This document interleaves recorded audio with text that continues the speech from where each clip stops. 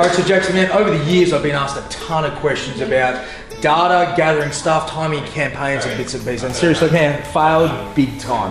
We've run campaigns for us that were a great concept, but the wrong timing, and we missed it completely. So for example, running a kids campaign while it's during school holidays, we found they failed massively. And the only reason why, seriously, and for you guys watching this, the only reason why it works is gathering data. You've got to test and measure continually. If you don't know your numbers and you don't know what works and you can't tweak them, you're going to sadly fail on this one. So important for you, my man. I know you're going through, you've got some data and stuff there. Learning the numbers, understanding that's going to be a massive impact on your bottom line and really getting that conversion rate you want. So you guys, important two things, timing and also gather that data.